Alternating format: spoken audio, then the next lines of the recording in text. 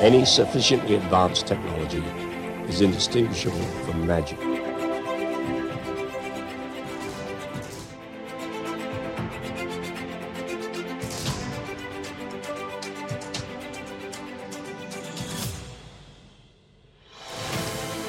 Hello, everybody, and welcome to this week's episode of the Into the Impossible podcast. I am your fearful host, Brian Keating, co-director of the Arthur C. Clarke Center for Human Imagination at UC San Diego. And on this podcast, we talk about very numerous ideas and opinions. We talk about very painful divorces, medication, medical lapses in our guest's history. No, we don't actually do that. I was going to say, the Arthur C. Clarke, I didn't know he was so fascinated by all that stuff. So James and I actually met 6 years ago, this year, 5.5 years ago in November of 20. So first of all, my guest is James Altucher, none other than the famous James Altucher, host of the James Altucher Show on the interwebs. And I actually met James back in 2014. We both shared the stage here at San Diego's very own TEDx centerpiece. And actually, it was very awkward for me, James, as I was tweeting to some of my friends today. I felt kind of, torn at that moment because you were the final speaker. You were the lead up to everybody on that day. So I was kind of a warm-up act, but I was sandwiched between you at the very end, author of The Power of No, and another author by the name of William Ury, who wrote Getting to Yes. And I kind of felt like I was back, the child of divorced parents. And who was I going to side with, James or William? And he also had his daughter on, and she had set the record for, a plank, holding the plank position longer than I could, remain in bed. And this wonderful, very inspirational young lady was on stage demonstrating how to hold a plank. And I still haven't, been able to get up to more than 12 seconds. I set a personal best though. So I've had a deep desire to get James on the podcast. He wouldn't come on, he said, until I actually did an interview with an astronaut while she was on the space station. So I checked that off in January. And then he said he wouldn't come on until I had on one of the world's most successful investors of all time, Jim Simons. And actually, there are connections between James and James Simons, reputedly called the world's smartest billionaire. And Jim Simons, as we call him, he will be our guest Father's Day episode. So depending on when you're listening to this, you can either go back or forwards in time if that suits you. And actually, before I had Jim Simons on, I asked Jim Altucher whether or not he had any questions, because it was rumored that he was the guest that you would most like to have to pick his brains, at least when it came to investor geniuses. And I don't know if he's ever been on any podcast, right? No, I think I have the first. Very secretive. Yes, he is. He's very secretive. It was a very intimate interview, very personal, and I can't wait to share it with the world. But so I checked that off the box. Now James said he'd come on the show, and he gave me a question to ask Dr. Jim Simons, and I did ask him that. And after that, he's never been on a podcast, but now he wants to start a podcast with you as the first guest. So James Altucher, welcome. This is a long-winded way. Welcome to the Into the Impossible podcast. Thank you so much. I've been such a huge fan of yours for years, actually. Well, so. Brian, I'm a fan of yours. I mean, everybody should read your book on almost losing the Nobel Prize or losing the Nobel Prize. Yeah. And you came on my podcast recently, and it's just such a fascinating conversation. I've been thinking about it ever since. I kind of want to get a PhD in physics now. I've been reading all about Einstein and it's exciting. Yeah. Speaking of that, actually, I was listening to a podcast that you must have recorded it a couple of days on the James Altucher Show before you and I got together, because you were going over your tips for how to run a successful podcast and actually how you speed read. And you went through this, you went through an exercise. You basically taught people how to use these tricks and tools that you've developed. I'll put a link to it in the show notes of this podcast. But one of the podcasts was like, or one of the tips for speed reading was like, basically you don't need to know the whole paragraph. That's your thesis. You read the first sentence, maybe the last sentence, because nobody really cares, you said verbatim, about, the boring details of what happened 13 billion years ago in the Big Bang. And nobody really cares. And the author's probably not that good because, he's a nonfiction writer. I'm not going to mention. So I thought to myself, well, that's really high praise that you were using me as a cautionary example. No. Think about it in terms of like an academic research. And it's funny because I just was doing another podcast with some academics, and we were talking about, are there too many academic research articles published per year? There's about 3 million scientific research articles published per year. And my point there is, if you read the abstract and the summary, you know what the article is about. You don't need to read all the math. That was really my point in that one, is that for me, a layman, I was looking at an article about the, dynamic moving, blah, blah, blah, of a human golf swing. And there's all this math in it. I just want to know how to move a golf club better. So, and my point is, when I read fiction, I try to read every word, because if I'm reading fiction, I'm reading it to be a better writer. Fiction writers, almost by definition, are the best writers. They focus their careers on writing. If I'm reading, and I'll even specifically use an example. If I'm reading, well, maybe I shouldn't use an example. If I'm reading somebody's history book, they wrote and they spent 30 years researching, they're experts on history. They're not experts on writing. And writing's a hard skill, and so is history. So I want to know the history, but they're not going to be the best writers. So sometimes they're going to use extra words. Their paragraphs are not going to be as formed as well as possible. But I will say, I almost never ever speed read, because I do think to prepare for a podcast, it's important to read everything. It's in some situations, and I've been managing my schedule better this past year. Some situations in prior years, I would have 5 or 6 podcasts scheduled in a week. I'd have to read just too many books. And like, if you have Nassim Taleb on, and he's written 4 books all worth reading, but they're all kind of dense, I can't read every word. No way. I was really kind of referring to his books, actually. No, it was actually a wonderful example, actually, and something that you might not know just because you're not in academia. But one of the things that happens most often is you'll write a paper, you'll put, a month into a single sentence, and then I'll have a citation. And then a couple weeks after it gets posted to what's called the archive, or the preprint server, we used to call it. It's really like a way to bypass paid journals. And I want to get into that with you in a little bit.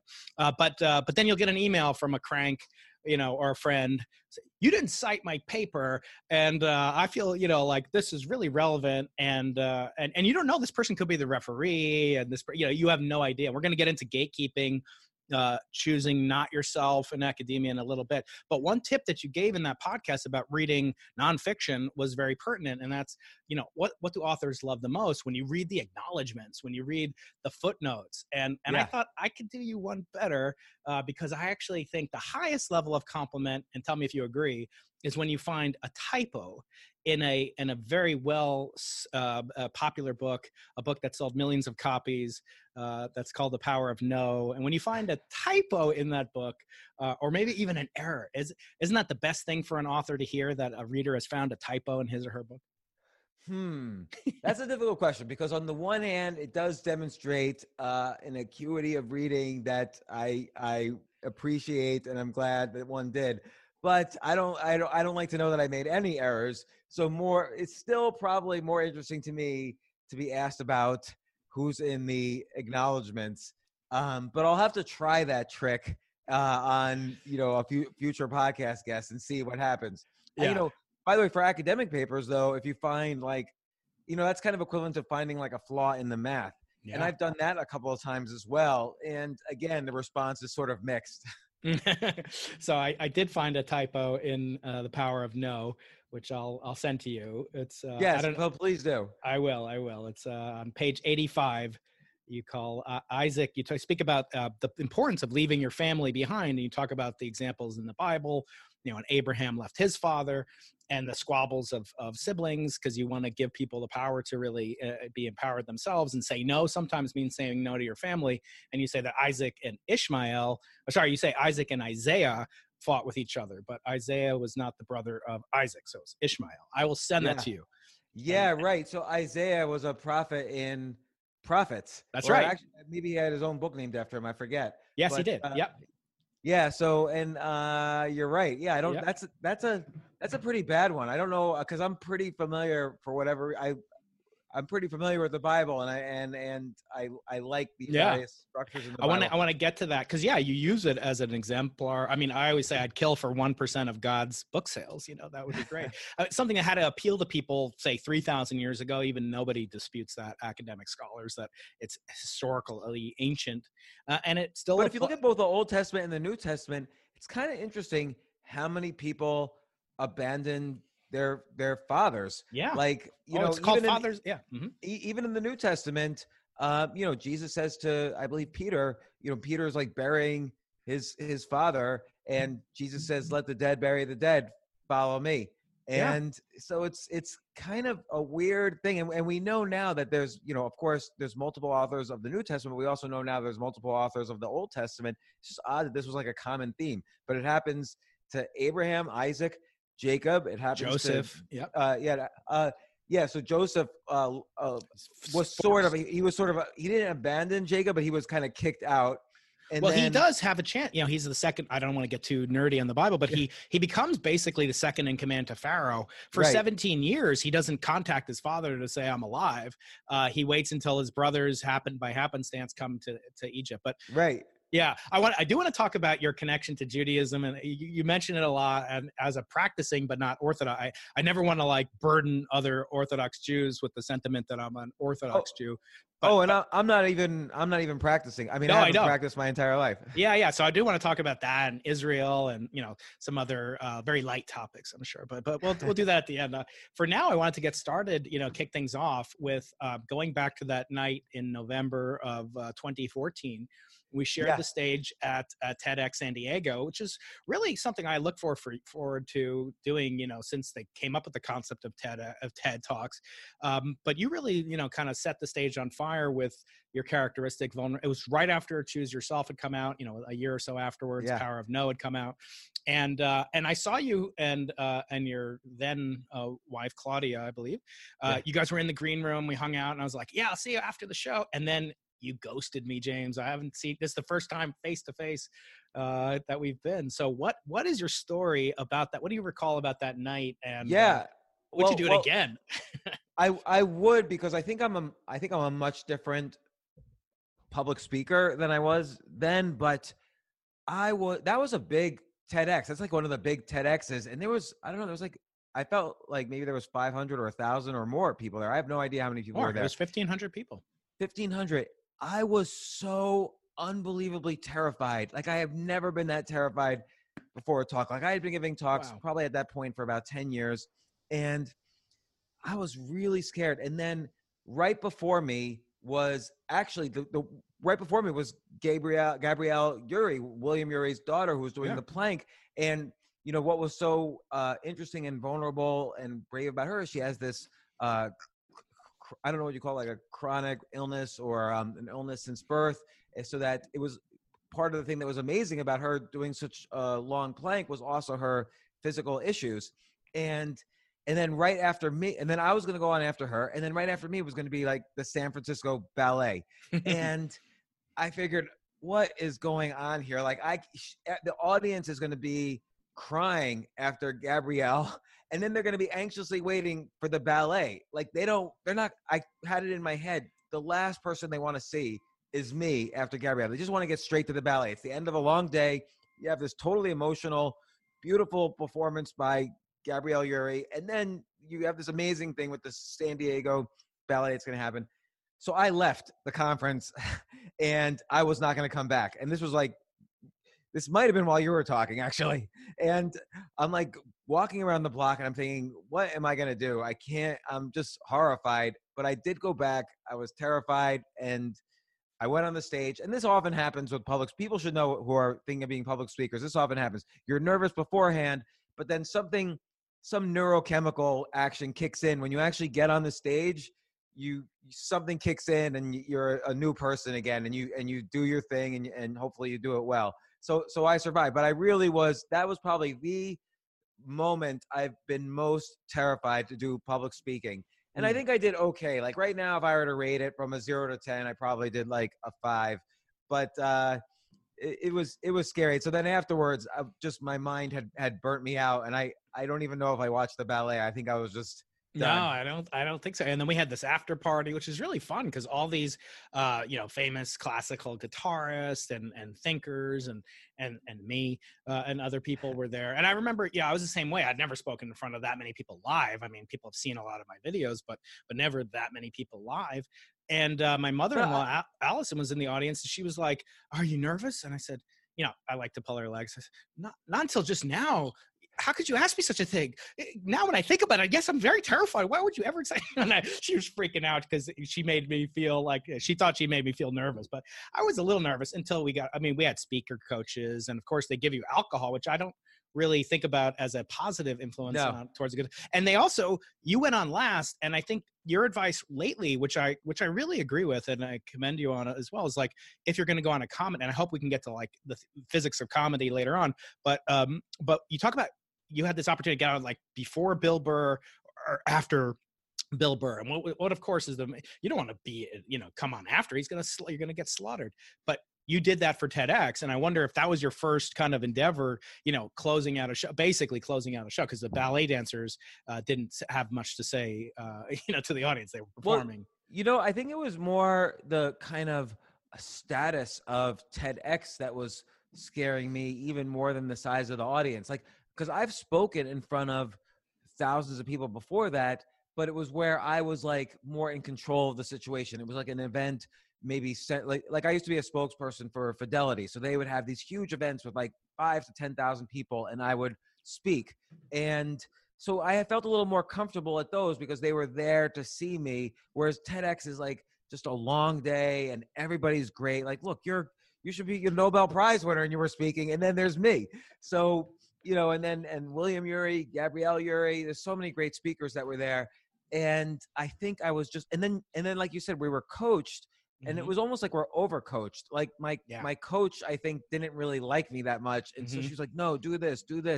And like, I had already been doing public speaking for 10 years, but I felt like I had to stay within the rules of her coaching because it is TEDx. Yeah. And I don't know, I kind of lost my center of psychological gravity. And again, you do kind of get it back at the end. There's other techniques too. There's a cognitive bias if you go last, where it's called a choice ambiguity bias. So if you say if the first thing you say is, "Hey everybody, give it," I'm the last speaker, give it up for everybody who's gone before me. So they all clap, but because you've kind of lumped everybody into this category of everybody, they actually at that moment, it's a cognitive, they have a hard time remembering anything about who they saw before. Because they just kind of clap for the group. So in their brain, they had to reorganize their brain to do that clapping. What am I not going to clap for the girl who's got a congenital disease? Right. Yeah. Well, they probably remember her, but they probably, everyone else becomes the other. Right. And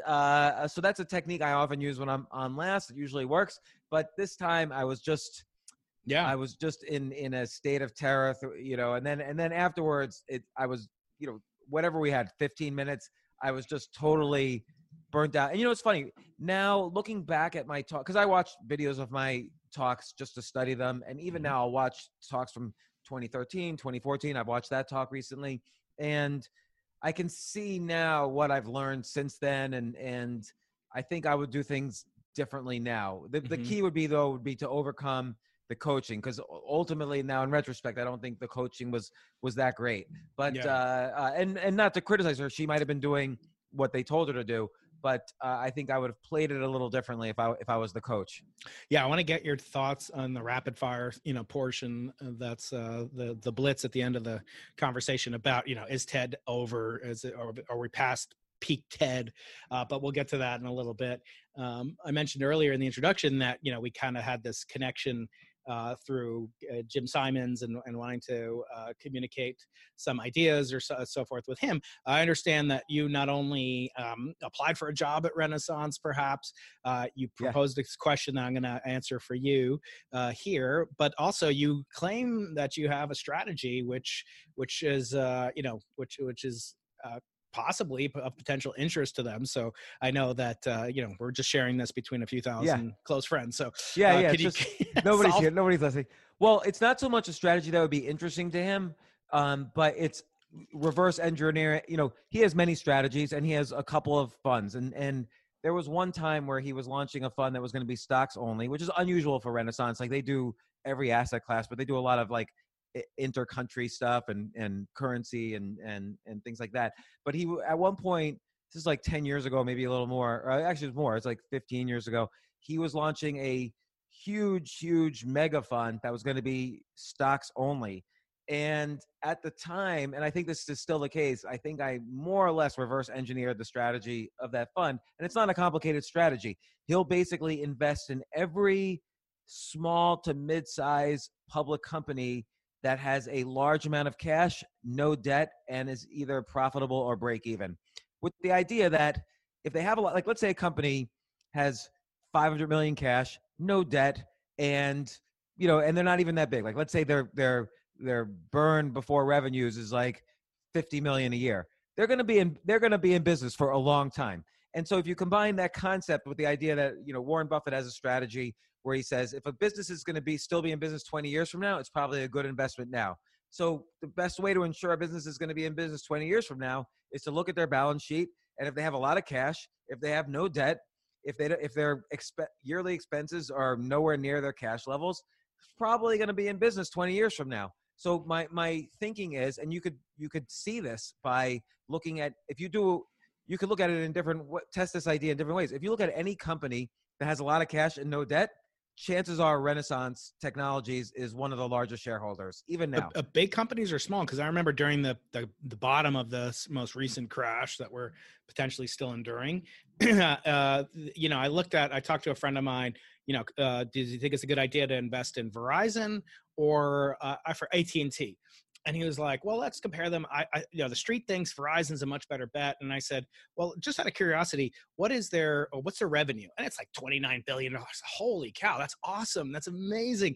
And I was like, just out of curiosity, what's their debt? And it's like $200 billion. Like these companies have multi-$100 billion debt that even if they took all the revenue just to pay down their debt in 4 years, they'd be bankrupt. So yeah, how do these so it can't apply to, they can't print money. It can't apply to super huge companies, right? Right. No, I don't think, so for that type of company, he probably has other funds and other strategies. It's just specifically this one fund I was reverse engineering, and I noticed, because I always at this time, this was like 14 or 15 years ago, I always like companies that have a large amount of cash and no debt. I'm very risk averse. So, and again, it's hard to piece through his filings because his biggest funds own hundreds and hundreds of companies. So it's hard to necessarily find them. But if you look at even small or medium-sized companies, and again, if you do a search on, there's various stock screeners out there. If you do a search on companies that have, again, large cash, zero debt.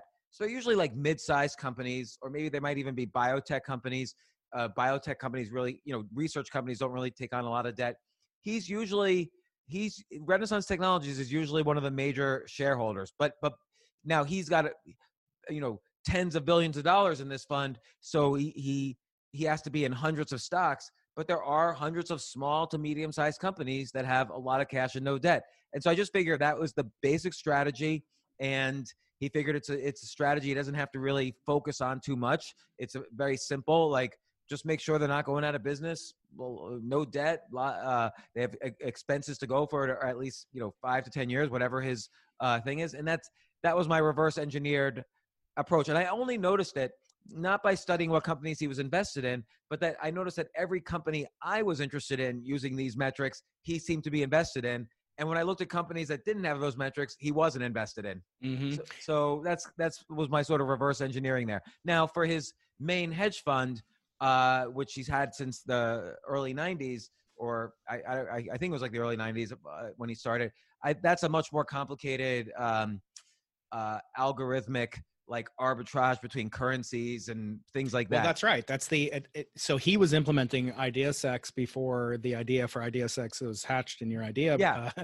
So, I mean, basically for a long time, as I understand, Greg Zuckerman, who I guess is a friend of yours and a friend of mine, he wrote his biography of Jim Simons, which, it's funny because Jim comments on the book. He's like, I don't think it's a very good book in my podcast. So that's funny. I don't know if I'm going to send this to Greg, who's a good friend.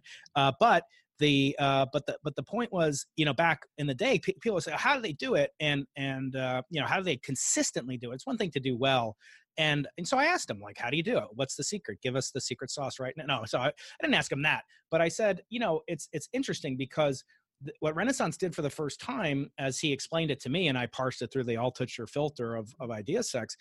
Back then, there was like technical analysis, which is like looking at charts. I mean, you know much more about hedge funds than I do, ever know. But there's technical analysis and there's fundamental analysis. So what Renaissance and there's quantitative analysis, which is different than technical analysis. Right. So that was technical the third analysis he would not do. I doubt. Correct. Unless he misinterpreted and thought you said quantitative analysis. Tech analysis for people like that, and even for me, like, it's bullshit. Like, that doesn't really exist for serious tea investors. leaves and right. But applying the quantitative analysis had never been done to something that has fundamental analysis. So I'll give you an example.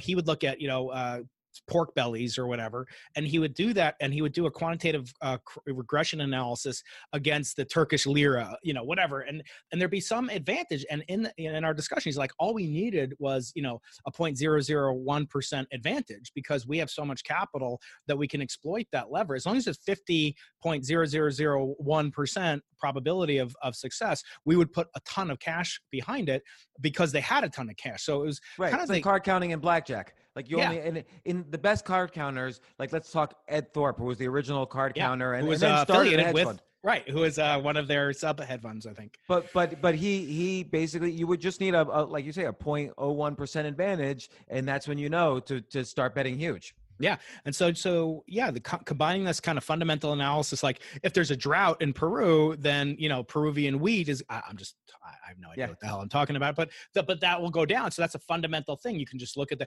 now, the one thing that they did have for decades was they actually had like newspaper clippings, going back to whatever, the 1930s. And so they could do these regression analyses, as far as I understand it, for a long time. And I think that was one of the major advantages that they had. And again, you just need this fraction of a percent advantage if you have the cash flow to stay alive. And that's the hard thing, I think. And so because they had the first mover advantage, because they had the IdeaSex of a quantitative plus fundamental for the first time, they really came to monopolize that space and have done really well. And so that is a great book that I know Jim doesn't. And actually, one of the things we'll talk about at the very end is kind of legacies and books and so forth. Today's podcast. But go ahead. I'll just reverse engineer a little bit of at least Renaissance's early strategies. I don't know if they still do this, but like, just take the idea of quantitative analysis for a second. And I'll make it very simple.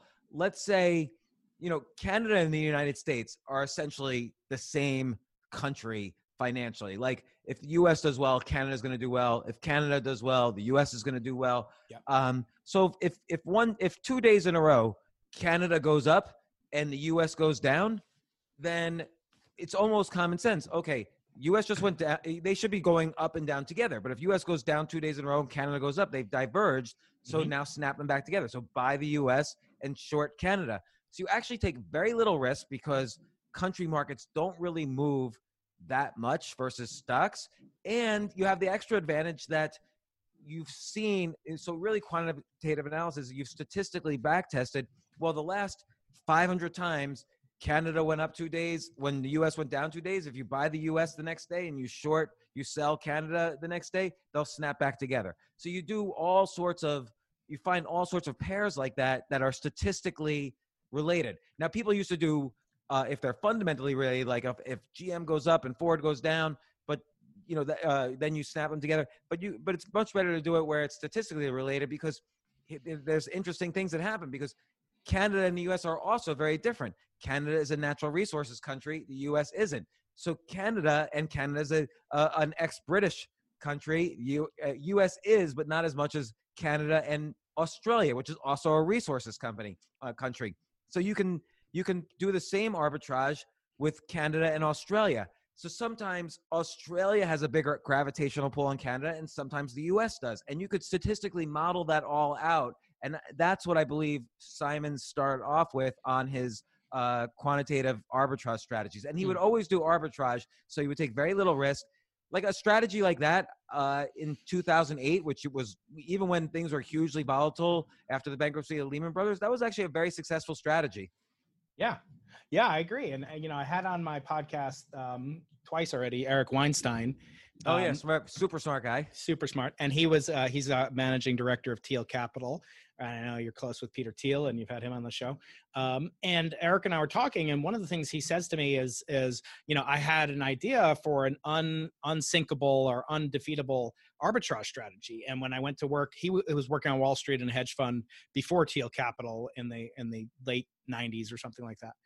And he said, it was like the rite of passage. You show up for work and the first day of the hedge fund, they'd say, you got any killer ideas? And everybody would say, I've got this idea for this three-way arbitrage, triplet of currencies, that we could make arbitrage bets on and win. And they just started like cackling at him and, saying, oh, that's such a rookie mistake. It's like hazing for hedge fund geeks. And he was just like, they tried to convince him that trade was correct. The math was 100% correct, but it would never work because they didn't have the resources to go behind it. So unlike it wasn't Renaissance, but so there is, never I always say that, quantity has a quality all its own. It's not just like, oh, we want to spend quality time with my kid. Of course. Yeah. But quantity of time is equally important. And we'll get into fatherhood because you and I are both fathers of five. Yeah. And I want to pick your brain about fatherhood as we go on. And you know what, though, I could go on and on about the hedge fund strategies because that's such a fascinating topic. I'm sure Eric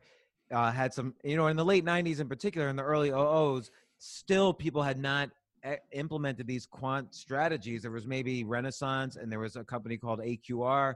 There was very few quant funds out there. So there was opportunity. And by the way, there were also scam opportunities that were under-regulated. So one strategy in the 90s that was brilliant that unfortunately, it was, I wasn't even aware of it, but people made hundreds of millions of dollars and then it got regulated and those people just disappeared. Like they're gone with their billions or whatever. But it was a strategy called playing the calendar. So you would open up an account at Goldman Sachs and you would just trade millions of shares of stock, generating lots of fees for the brokers. And the goal was to lose as little money as possible. So the brokers would end up with these huge fees and you would hopefully not lose so much money. And then when there was a big IPO that happened, like eBay, in the late 90s, you would say to your broker, hey, you just generated, several $100,000 in fees. I want the biggest allocation possible from eBay. And you would get it and you would sell. It would go up 300% the first day and you would sell, even though you're not really supposed to sell the first day. They would try to make you sign something not to sell the first day. But because you were generating so many fees, they would let you get away with it. And it's called playing the calendar because you'd open up accounts depending on which bank's doing what IPO on what day. Yeah. And I know that you were not only deeply involved in this hedge fund world, but you also were one of the writers on the hit show Billions on Showtime. I was an advisor, yeah. So I advised the writers, yeah. And one of my favorite things, so I'm going to take the Jim Simons episode of Into the Impossible and divide it up into little clips like you've taught us how to do so spectacularly successfully. I'm going to take these clips and put them. One of them is going to be called, Jim Simons on this one weird tip that'll make you billion. No, it's going to be where he goes through and explains, alpha and beta. And that was actually your question. We'll get to that in a second. Yeah. But he gets to, this description of what is alpha, and he thinks about it mathematically and geometrically, actually, and we'll describe that. And so it's unique. And I really felt like little goosebumps, as he's describing it, kind of like Einstein. Let me just give you a lecture on, relativity and the speed of light, much better than Brian Keating could ever do. But James, I doubt that because you were explaining it to me on the podcast. I do my best. And we'll talk about pedagogy and academia because I know you've got so many thoughts about that as well. But getting back to Jim, he goes through this, description and then I was looking up because I knew you had been an advisor to Billions. So I looked up Billions and James Altucher, and it comes up with a blog post from a few years back. And basically in the blog post, you basically say that almost every hedge fund is crooked. And you have this story about, you applied for a job with a certain securities dealer firm and you were rejected. And we deal a lot with rejection, fear of rejection. I wonder if you could tell that story and whether or not you think, because you basically accuse most hedge funds of doing something crooked or illicit. And the question is, does that apply, do you think, to Renaissance? But first, why don't you tell your quick story about your misadventures with applying for a job and getting rejected? It must really sting looking back in retrospect. Yeah. So, I mean, I have a bunch of rejection stories. I have a Renaissance rejection story. Are we talking about that one? Yeah. No, do that one. Do that one first, and then there's another one with a guy named Bernie something. But yeah. First do Jim. So I wrote, I was doing all these quantitative strategies, and I was, and actually other quant-based hedge fund managers were investing with me. So I wrote to Jim Simons. I figured out his email address. You kind of you Google at renaissancetechnologies.com all over the internet, and you see how they format their emails. And then I figured out how to write Jim. So I wrote to him. I described my background. I described my strategies, and he's like, "This is great. You should come in and talk to us. I'd love to meet you." And at this point, I had also written a book about quant strategies. It was my very first book called Trade Like a Hedge Fund. And then I forget who brought it up. I think he asked, "But wait, do you have a PhD?" He said, "I noticed you went to graduate school at Carnegie Mellon. Do you have a PhD?" And I said, "Actually, I got thrown out of Carnegie Mellon, so I never got the PhD." And he's like, it's a rule. We only hire PhDs. So I don't think that's correct. I think there might have been other ideas, but when was this again, James? That was like 2004. But maybe they still did, but soon after that they stopped, because I had a whole bunch of grad students that wanted to get jobs with him, and he at the end he was just like, "No, we've got too many PhDs, we got too many eggheads, basically, and we need some people that understand business." But that's funny. So it could have been a pretext, but who knows? Yeah, maybe. Yeah, and then another time I was raising money for a hedge fund. And my neighbor says to me, "Hey, I work for this one guy. He's really nice. Why don't you come in?" So we go in, and his boss gives me a tour of the office. Great guy. He explains everything. We go into his office, and he says, "Okay, James, what can I do for you?" And I said, "Well, I have a different strategy, I think, than you. And why don't you? I was hoping you could invest money with me, and we could figure out the details. I'll give you a break on fees, or give you equity in the fund." He said, "Listen, I'm sorry. If you want to work here, I like you. You're smart. You're friends with Danny, the guy who brought you in. You could get a job. We'll hire you any day you want. But I don't know where you put your money. I don't know where you invest. So and then he points to himself. He says, the last thing we need here at Bernard Madoff Securities is to see Bernard Madoff Securities LLC on the front page of the Wall Street Journal." So, and then I was crushed. Like, I thought, like, he rejected me, and he's got better returns than me. How am I ever going to compete in this industry? Like, I couldn't raise money. And I actually I started the process of shutting down my hedge fund after that because of Bernie Madoff. So you benefited from his investing advice in one way. And you know what's funny too is that after he was exposed like three or 4 years later. So after he was exposed, all my friends in the business was like, "Oh, we totally knew he was a scam." And I said, "No, I remember when I was walking into the building, you were calling me and begging me to ask him to let you put money into his fund. I don't think you knew all along." So no, not very few people knew. Yeah, but 100% of people claim they knew. Oh yeah, it's like at Woodstock, there were 20 times more people who thought they were there, claimed they were there. But yeah, looking at him, and then look at that Medallion Fund that's run by Renaissance Technologies. I think they've been haven't ever had a down year in 30, 40 years, whatever it's been. And no one's saying, "Oh yeah, I knew it in a second." He must have been doing something crooked. Some people have said to me, or they've asked me, "Is Renaissance doing something not totally kosher?" But I was always convinced they were completely kosher. A, I knew people who had worked there. B, I reverse engineered at least one or two of their strategies. And C, most people don't know how to research these things. So I show people, "Oh, you can see, here's Jim's, Renaissance's stock holdings, like they're legit company." Yeah. So it's fine. So you asked me to ask Jim a question about the difficulties in the environment that they operate in now, brought about largely by their success. Are they being victimized essentially by the proliferation of quantitative hedge funds? And essentially, are they a victim of their own success, that they really were the kind of first movers in the space, and now there's so many quants, et cetera? And so I did ask him about that. And you said, are there problems capturing alpha? And it was good that you did, because that prompted him to let me explain alpha and let me explain beta. And, I encourage people to listen to the podcast, because he does it in a signature way. So Jim was a mathematician before he was a hedge fund pioneer. He was a mathematician, and he worked with your dad, right? Yeah. They worked together at SUNY Stony Brook. He hired my father. That was their connection from Cornell, where my father had been the youngest full professor ever at Cornell, to come to SUNY Stony Brook to start this fledgling math department where they worked together. And Jim goes, so, describing, alpha, he's like, he thinks about it in terms of like, a topographic surface in this higher dimensional space. And he goes through like, well, you have to look at, the properties of these, vector bundles, on top of a surface in an idealized space. And that these properties of alpha and beta are orthogonal to each other. And you're looking to maximize, certain properties of this relationship between alpha and beta. And it was funny, James, because it was like, we had the podcast, I think I recorded 2 weeks ago, the 5th of June, and the market was way up that day. It was like up 1,800 points or something.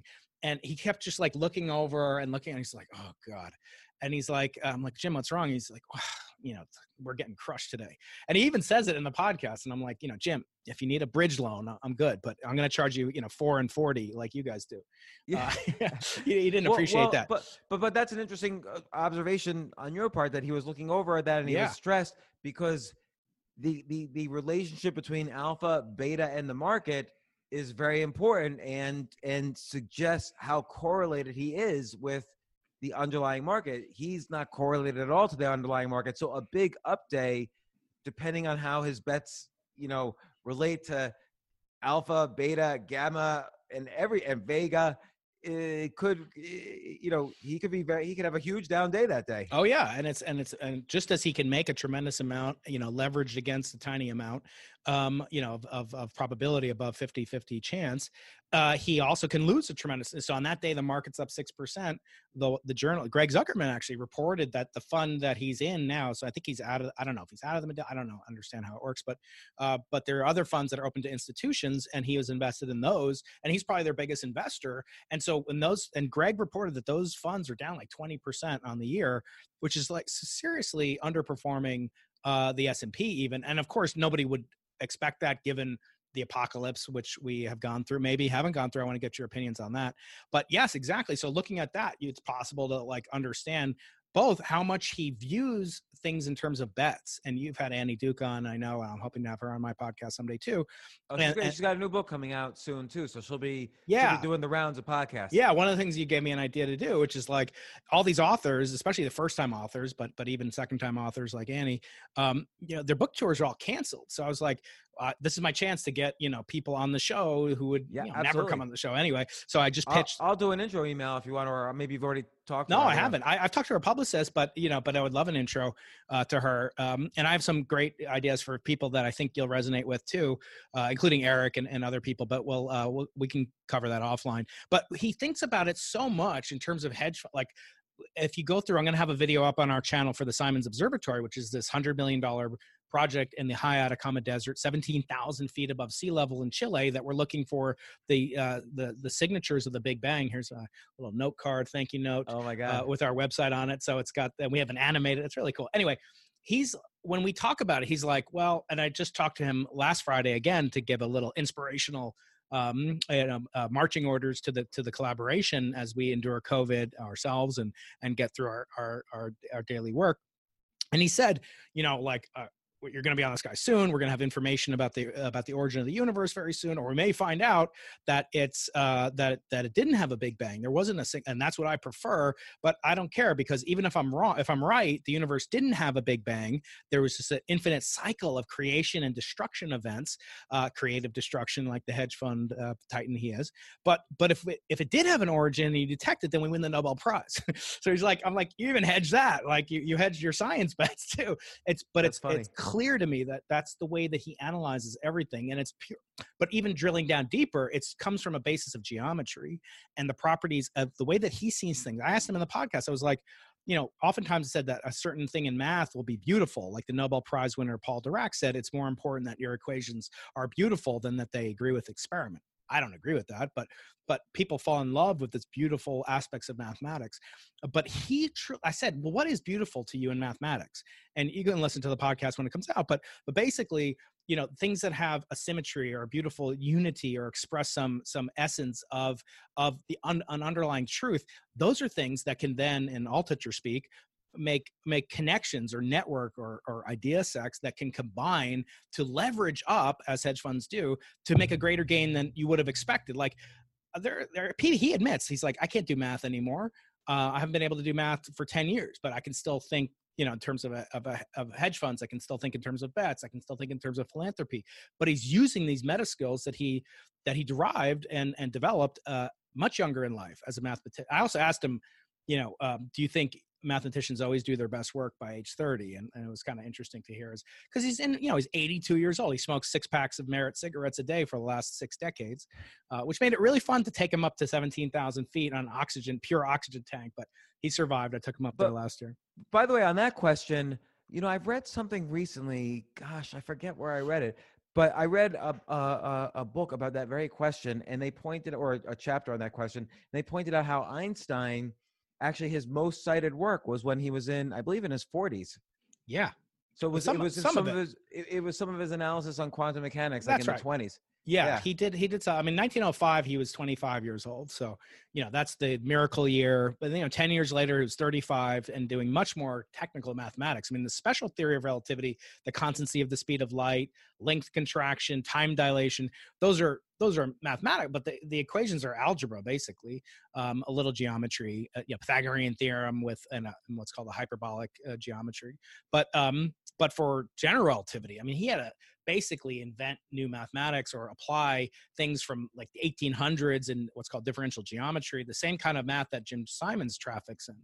And so I think that was really interesting. He did say that it is harder to just to answer your question, give you a preview of the episode, that it is harder now because of, firms like Renaissance and others to really capture alpha while preserving beta, or minimizing beta volatility.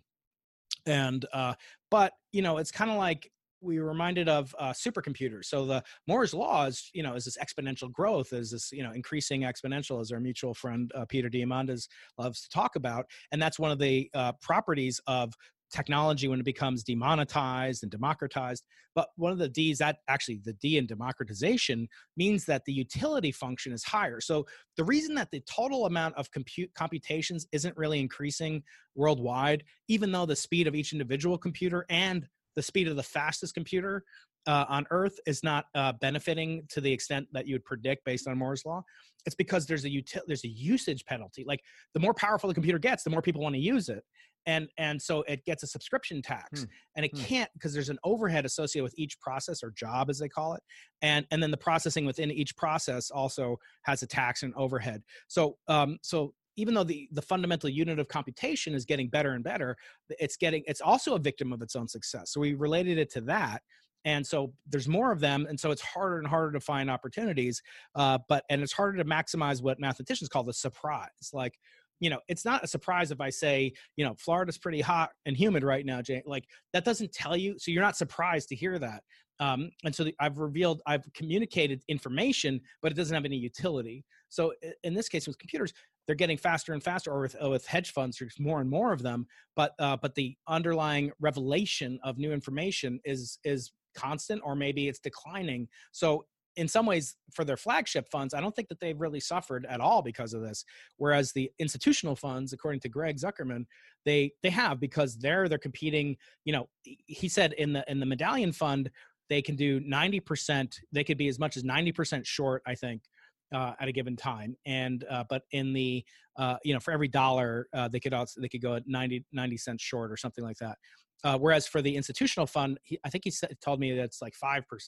So you don't it's asymmetric wagering. Like, you can't really exploit a surprise function benefit to your advantage.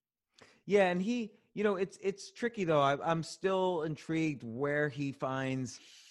He's not going to really give the real answer, because that's how he makes billions of dollars. So, but I'm intrigued. I'm curious what his process now is for finding alpha, because it's very difficult. Like there's kind of been a race to the bottom on every strategy. So like take as an example, this Canada-US arbitrage strategy I described before. Well, if everybody knew that strategy, and it's not such a complicated strategy, then, right as soon as the divergence happens, everybody jumps in and snaps it back together. There's no more arbitrage.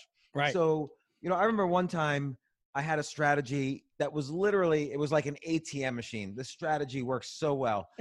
And it was basically if the NASDAQ was gapping up in the morning between 0.4 and 0.6%, I could short it at 9:30 a.m. and within a half hour, it was going to go back to even at some point, and I was done for the day. And so I wrote about this on an article on a financial website, and somebody called me up who was working on the strategy with me and other strategies, and he said, "What did you just do? Why did you just?" And I'm like, "Nah, no one's going to play it, and the market's huge. Like, you think just a few readers are going to squash this out?" Strategy never worked again. It worked. It literally had worked 99 times out of the prior 100 times, and then it never worked again. Well, Jim talks about in Greg's book, how there are certain signals, they describe everything in terms of signals, which is, some correlation analysis must be used for that. And he says he's got some signals that like haven't ever not worked. Now, for the Medallion Fund, as I understand it, so there's signals that go back 30, 40, 50 years. You just got to wonder what the hell is like still correlated, that contains the surprise entropy, that's like a discovery that only they know. And of course, they're not going to say what it is. So I thought it was really interesting, but really to see how he does things. And I also talked a lot about him, about academia and leadership, and kind of got his notion of what, kind of what his role model is for a leader. And I wonder, have you had on Doris Kearns Goodwin? I forgot. No, and I've considered having her on, and for some reason I didn't. I don't know. I forget why. So I thought of a way that you could get her on, which is that I'll send you the link to obviously to the video, Jim. But I asked him who's your favorite historical figure of all time, and he said without a hesitation, Lincoln. I was like, well, why not Euclid? Or his boat is named after Archimedes. His famous quote, Eureka. His boat is called Eureka because that's what Archimedes said when he got into the tub. Allegedly, it floats. But then I asked him, because I was like, I got to get Doris Kearns Goodwin on the show. So I was like, any good books you can recommend? And he said, oh, yeah, Doris Kearns Goodwin. So what I'll do is I'll send you, because I can't get access to her, but I'll send you the link and just say, like, the world's most brilliant billionaire is obsessed with your work or whatever. Would love to have you conversation. Yeah, we talk about it. So I'll send you that. Yeah, that's a great idea. Lincoln, what was it? Her book about Lincoln. A Team of Rivals. Yeah, right. So it specifically refers to his leadership strategy, which is to have kind of this discourse, which is something which never happens in American politics since, which is to have discourse among people who disagree with each other, because he needed that kind of consensus to lead in such a difficult time. And I said to him, look, what you were also, before you were leading these hedge funds and so forth, you were the chairman of the inaugural chairman of the SUNY Stony Brook math department. And what was your strategy there? Because I had asked him, when we were on the trip to Chile last year, about this kind of, what's his leadership strategy? And he also mentioned a book, and I can't find the name this book, but it's a fictional book. It's called like Captain or The Captain. It must have come out in the 60s or whatever. And it's about a naval captain, a fictional story about this naval captain who is like exemplary, in terms of leadership and building consensus. But then Jim's strategy in some sense was to let people passionately decide the things they're passionate about. It's like he would let them kind of burn out their energy, and they'd have squabbles. We want to hire this person in integral analysis, whatever, at the math department. But then there's something that was really important to him. Then he would speak up, and because he didn't, waste all of his political capital, so to speak, on the decisions that he really didn't care about. I mean, you could hire somebody good and he didn't really care. But when it came to something or some decision or some new program or course or whatever that he really cared about, then he would lay down his marker, and he had a lot more chips really stashed up. And he's, in some sense, he learned that from this book, Captain, which I got to find. So maybe we can get a researcher listening out there to do that. But yeah, I thought it was really interesting that he's had success in 3 different fields. And that's so rare. I mean, most people are lucky to have half a career. And wait, 3 fields. There's hedge funds, there's the math, and philanthropy. Oh, okay. And according to Greg, he's a code breaker, but he famously got fired for opposing Nixon's, Secretary of War or whatever in the 70s from this Institute for Defense Analysis. He really didn't last very long as a code breaker, but he was, officially that was one of his early careers. But I really think of him as this, unique individual for being achieving the highest level of success, winning the highest prize. There is no Nobel Prize in mathematics, and he won this prize that's second, only to something like that, or the Fields Medal, called the Veblen Prize, when he was young. And then and then obviously he went on to start the Renaissance Technologies, and also to begin the Simons Foundation, which has this unique mission in an academic research or fundamental research, which is only to research things. It's often said that the problem with basic science is that it produces technology. Like if it didn't, you wouldn't expect, like, where's this fast, like, what is studying the Big Bang going to teach you about getting a faster cell phone? Nothing. But if you look back, the same laboratory where the CMB, the cosmic microwave background, was discovered was Bell Laboratories. And it's not an accident, because these scientists serendipitously came upon the signal. They were trying to get rid of this noise in the first communication satellite. So that was like, again, it's kind of like idea sex. You've got, this basic, problem where you want to reduce noise. You're looking at things that are floating around in space, and then accidentally, you never know. And that's the problem. Serendipity is by definition a surprise, and it's unexpected. And they flip things around and say, we're going to fund things that have high likelihood of success, but are also potential sources to unlock serendipity. And I thought, right now we could get into talking a little bit about academia, because, you talk a lot about your academic pedigree, and you're famous and lack thereof, and that cost you a job, probably both at Bernie Madoff Securities and at Renaissance. But right. But I think you've done okay for yourself. But academia, is kind of this interesting thing where it clashes, to be, with all due respect, it clashes with a lot of the advice that you give, and potentially has these challenges, especially what I do in terms of experimental physics. So I want to segue into that. First, I want to preface this, but if Gavin Newsom, my ultimate boss, is listening, I love my job. I would do it.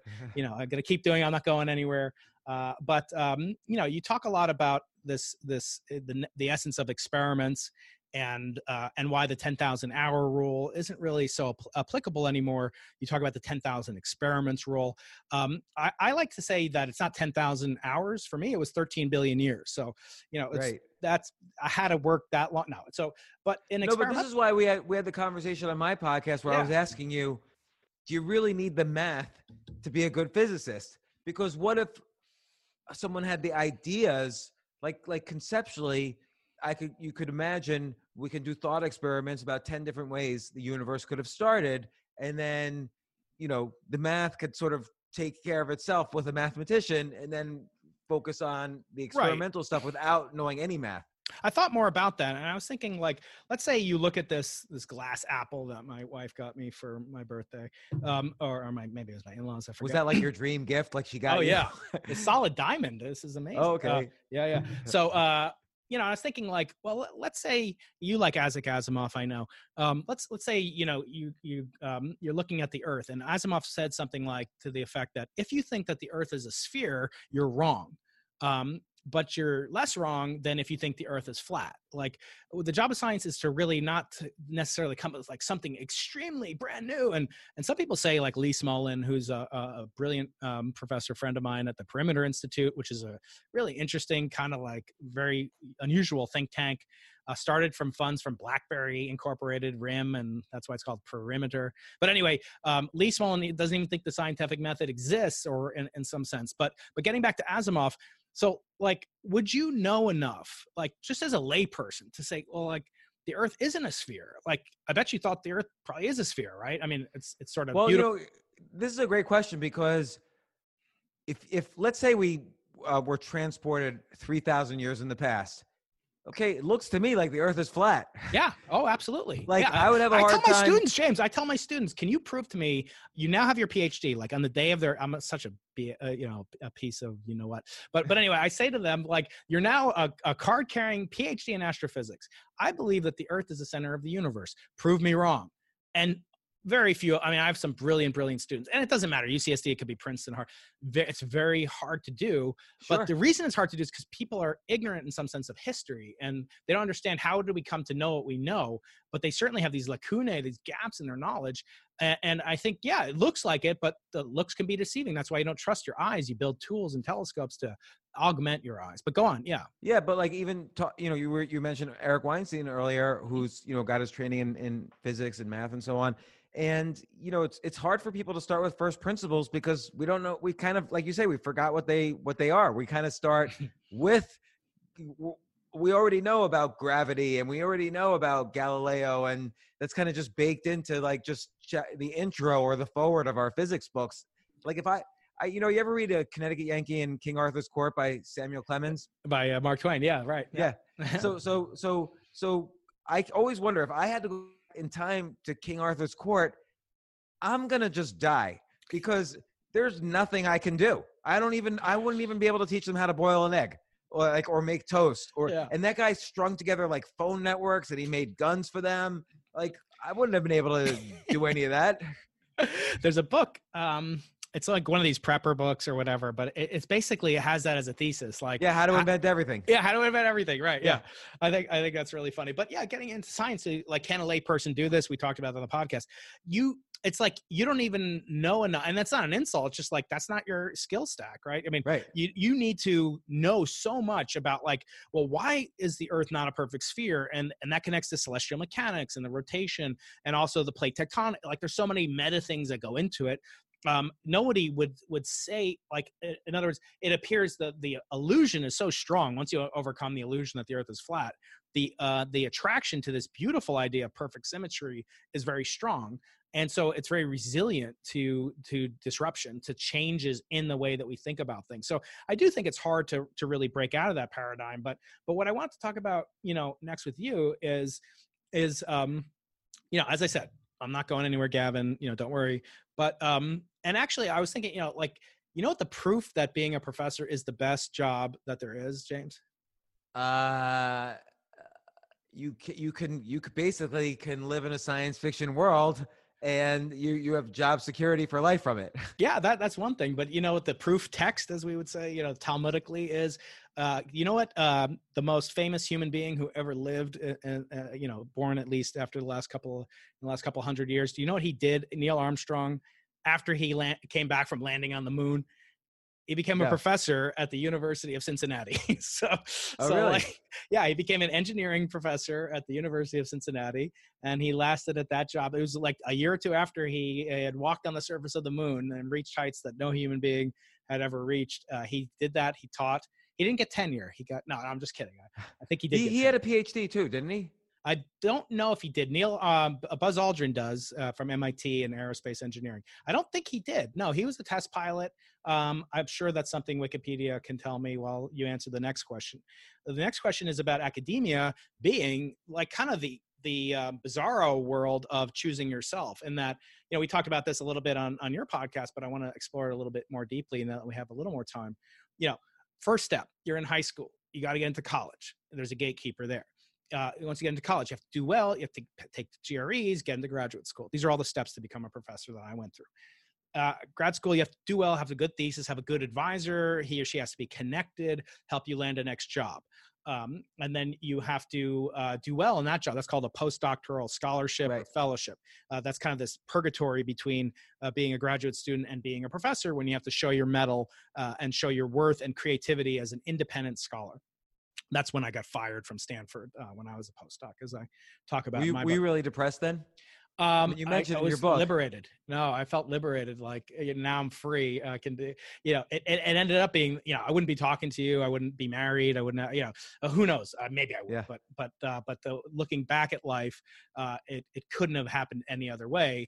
At first, obviously it was devastating. Like Stanford University, it's one of the best places in the world to be. It has this prestige ranking off the charts, and to get fired.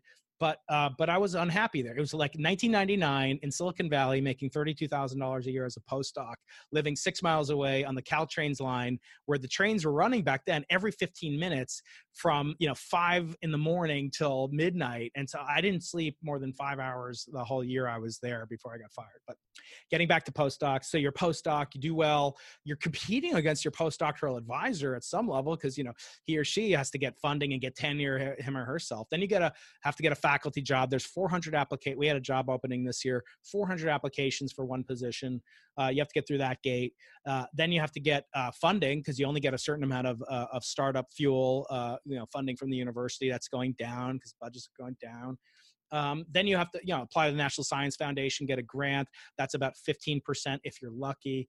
And that you have to get past all these gatekeepers and possible trolls and people that are your competitors that are reviewing your Then you get through. Then you have to get tenure, so you have a permanent. Then you can do ultimate freedom. But now you've invested about 20 years in higher education. Well, and it's not just that too. You're always ranked according to how many citations are. Exactly. Yeah. So that was the next thing I want to talk about. There's something called the H index. We'll get into these meta rankings of how you assess quality of academia and what your note, like how you would an alternative to it in the rapid fire section. We'll get to that. And then you can't choose yourself. That was the one rule they gave me at the Nobel Prize that they still adhere to. They forgot about every other rule or ignore every rule that Alfred Nobel had. And that's that you can't choose yourself. Literally, you cannot choose yourself to win the Nobel. So these are all the gates. These are all the hurdles. Right. But they are, but let me ask you this. And this is an important question. They are the gates to what? Yeah. So to, for any metric of success, I think not getting tenure is almost like, I don't want to say something horrible, but it's like losing something, like losing a pet. It's devastating, and it's a huge investment. Like you put in a lot of tremendous. You've moved, you've had your family, you've done and so that's a very important marker. Yes, there's many ways and outcomes of graduate school, but if you want to take the path that I've been, I view that I've lived this Hunger Games basically, and I just happen to be lucky. I don't attribute it to my own brilliance, but I have certain skills, I know, but they're the meta skill. They're not really the skills of like, I'm super brilliant in solving this differential equation in a matrix algebra, right? Those aren't my core strengths. And so what I wonder is like, so the metric of success is this, at least that getting, you don't have to win the Nobel Prize, but if you don't get tenure, that's pretty devastating. And right. Actually, you don't find out if you got tenure until you're in your late 30s, maybe early 40s. Think about starting your life all over again. Yeah, it sounds romantic, but you've had 20 years in higher education, 22 years of higher education. It's hard not to feel like you're a failure at that point. Sure. You're because like very specifically answer the question. This is the path or the gateway to what?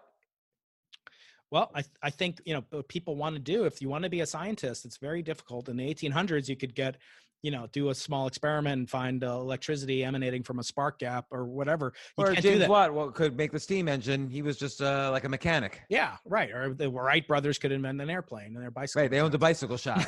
Right. So the low-hanging fruit has been plucked. And I guess the question is, if you're addicted to science, if you love science and you're just good, but like there's some person who's on your tenure committee who's going to choose you and you'll never know who he or she was. But I'm still going to dispute the answer to the question. It's not really to be a scientist. It's to be a tenured professor in a science department at a college. Because then to be a scientist, you still have to raise money. You still have to manage a team, pick the team, publish more to get, people attracted to working with you. So it's specifically what you described was a gateway to being an associate professor at a university. And so the argument is that's the only path, even though you gave me an example of Neil Armstrong obviously didn't take that path, but he became a tenured professor at a university. So, but let's say he's an outlier. There's outliers in other industries, like Michael Dukakis is a tenured professor at Harvard because he ran for president. He doesn't have a PhD, but he ran for president. So that qualifies. So we could come up with outlier anecdotes of people who did not take the path you rigidly described to get to be associate professor. But let's just assume they're outliers. Yeah. But there's also the fact that you have, like, take Neil deGrasse Tyson, who's a very smart yeah. astronomer, cosmologist, world's most famous scientist in human history. Yes. Right. But if he did not have a PhD, he could still do what he does.